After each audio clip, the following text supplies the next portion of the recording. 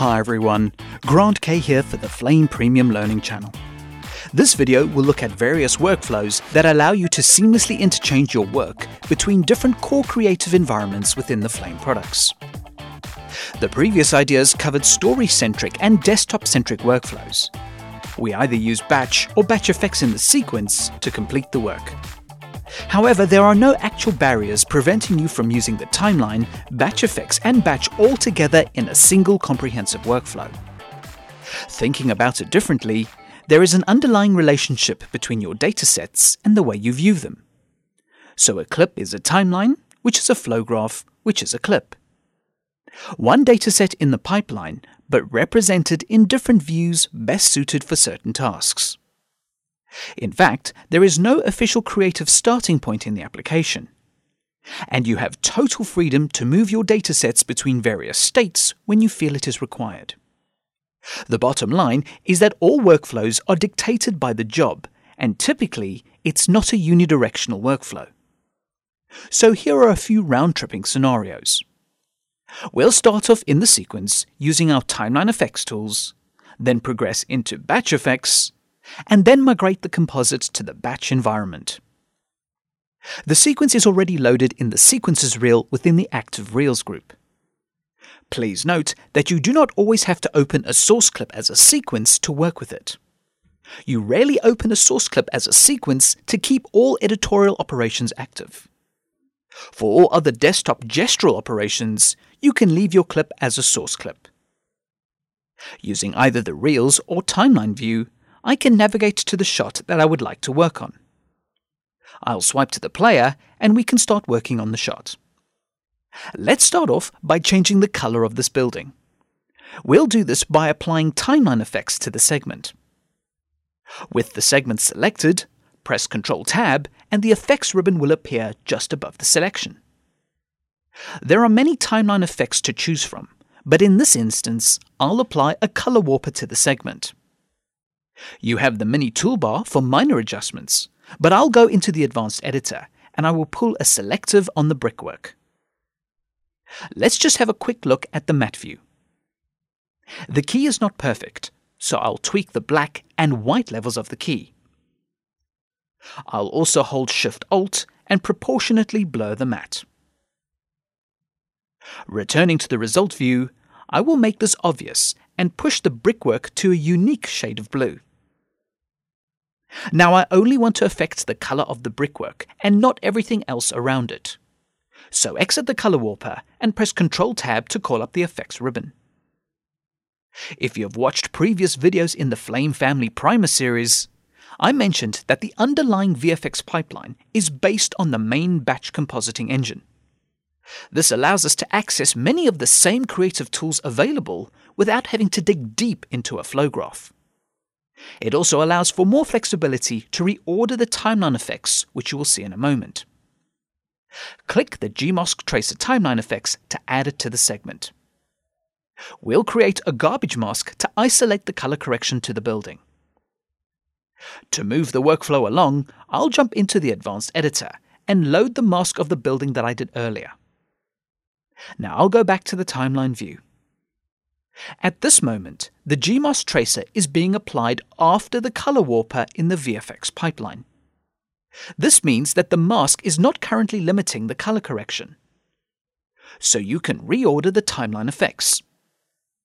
I'll pick up the Gmask tracer and move it before the color warper. In fact, you can reorder most timeline effects to change the effects processing within the VFX pipeline. Secondly, the Gmask tracer's default behavior is to provide an alpha channel to the segment for compositing purposes. If you toggle the LED in the Comp tool, you can enable or disable the alpha. However, to redirect the mask for limiting color correction instead of affecting the alpha, select the color warper in the effects pipeline. To the right of the mini toolbar, enable Use Matte. The Gmask tracer will now be used by the color warper and not for the alpha channel. So you can achieve these tasks without having to rely on a flow graph to do this type of work. Moving on, I would like to repair a lot of the grass in the foreground. To do this, I want to use the Paint node in BatchFX. So ensure the segment is still selected and press Ctrl-Tab to call up the Effects ribbon. I want to convert the timeline effects into nodes, so enable selection as a flow graph. Going into the BatchFX, you can see the node pipeline that is created under the timeline effects in the sequence. So you are always working with the same tools, but in different views. If you see the comp node or a backclip, we are not using those, so just delete them. Next, I'll drag out a custom flow graph as I did in the previous videos and connect up the pipeline. Going into the Paint node, if I flick between the front and result view, you can see that I've repaired the grass-covered areas. This was then recomped back onto the original shot with the color-corrected building. Coming back to the schematic view, you can take the workflow even further. In this case, you can choose to move this flow graph out of the sequence into the main batch creative environment. Depending on the job, you might see it necessary to do this, but it is not mandatory in all circumstances. To move the flow graph with all the nodes, connections, and media, you can use a BFX clip or an iteration. They both work just as efficiently. However, the BFX clip puts everything into a single clip, which gives a great gestural feel to the Flame product's design. To create a BFX clip, select the comp node in the flow graph and call up the contextual menu. Close to the bottom of the list, choose Create BFX. All the nodes from this point and downstream will be contained in this newly created BFX clip. So you are essentially keeping everything together for this composite, as well as making it portable within the workspace. I'll just select this BFX clip and rename it to Work in Progress. Now there are a few extra benefits of using the BFX clips in your general workflow. The BFX clip is just another representation of your work, so you could use it to tidy your schematic as you work.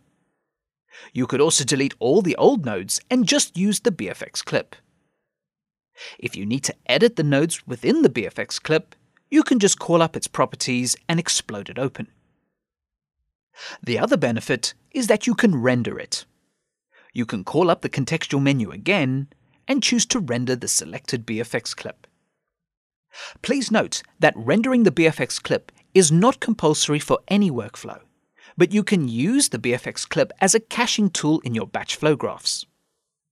By using intermediate renders in the flow graph as well as proxy mode will certainly speed up interactivity in very heavy composites.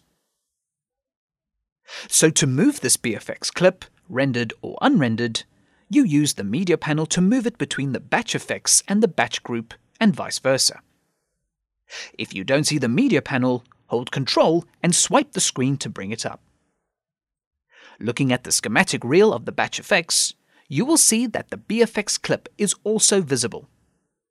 When you select the BFX clip in the schematic, it will select it in the media panel, but not currently the other way around. So pick up the BFX clip and place it in a schematic reel within the batch group. If the batch group is collapsed, just hover the clip over the batch group until it expands, and then you can drop the clip into a schematic reel. Please note that you cannot drag a clip into the batch group directly from the BatchFX schematic. You always use the media panel. Now exit BatchFX and bring up the reels on the desktop. So a copy of the BFX clip was placed in the batch group. Click the Batch tab to switch to the batch area. Hold Ctrl and swipe away the media panel.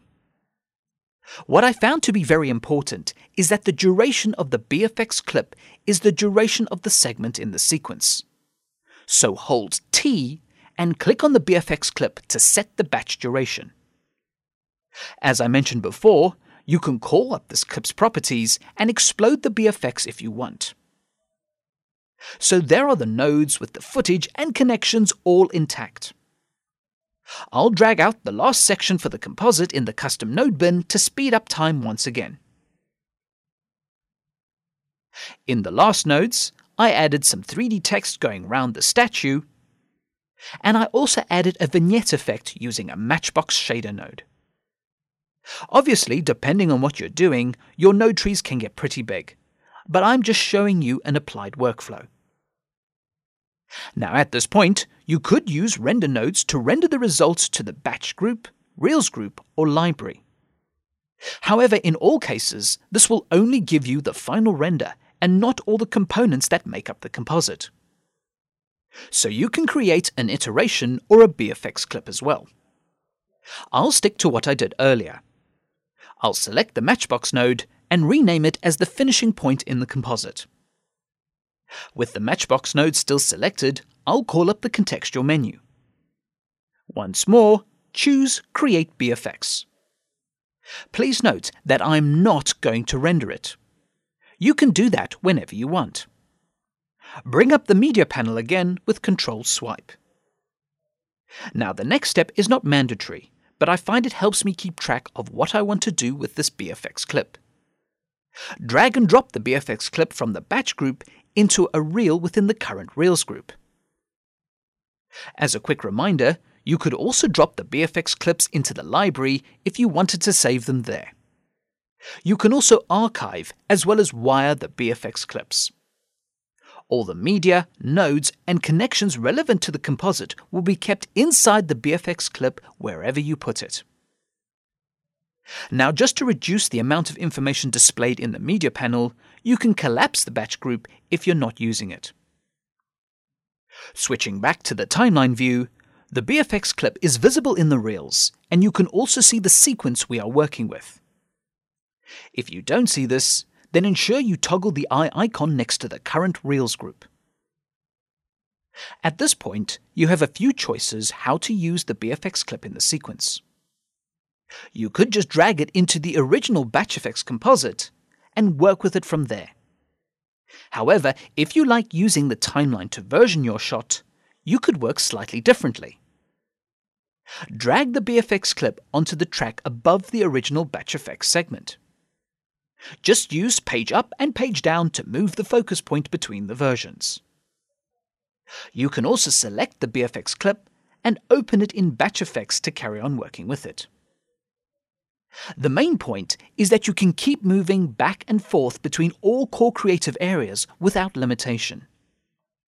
As I've kept stressing through the Flame family primer, there is no right way or wrong way with how you can work.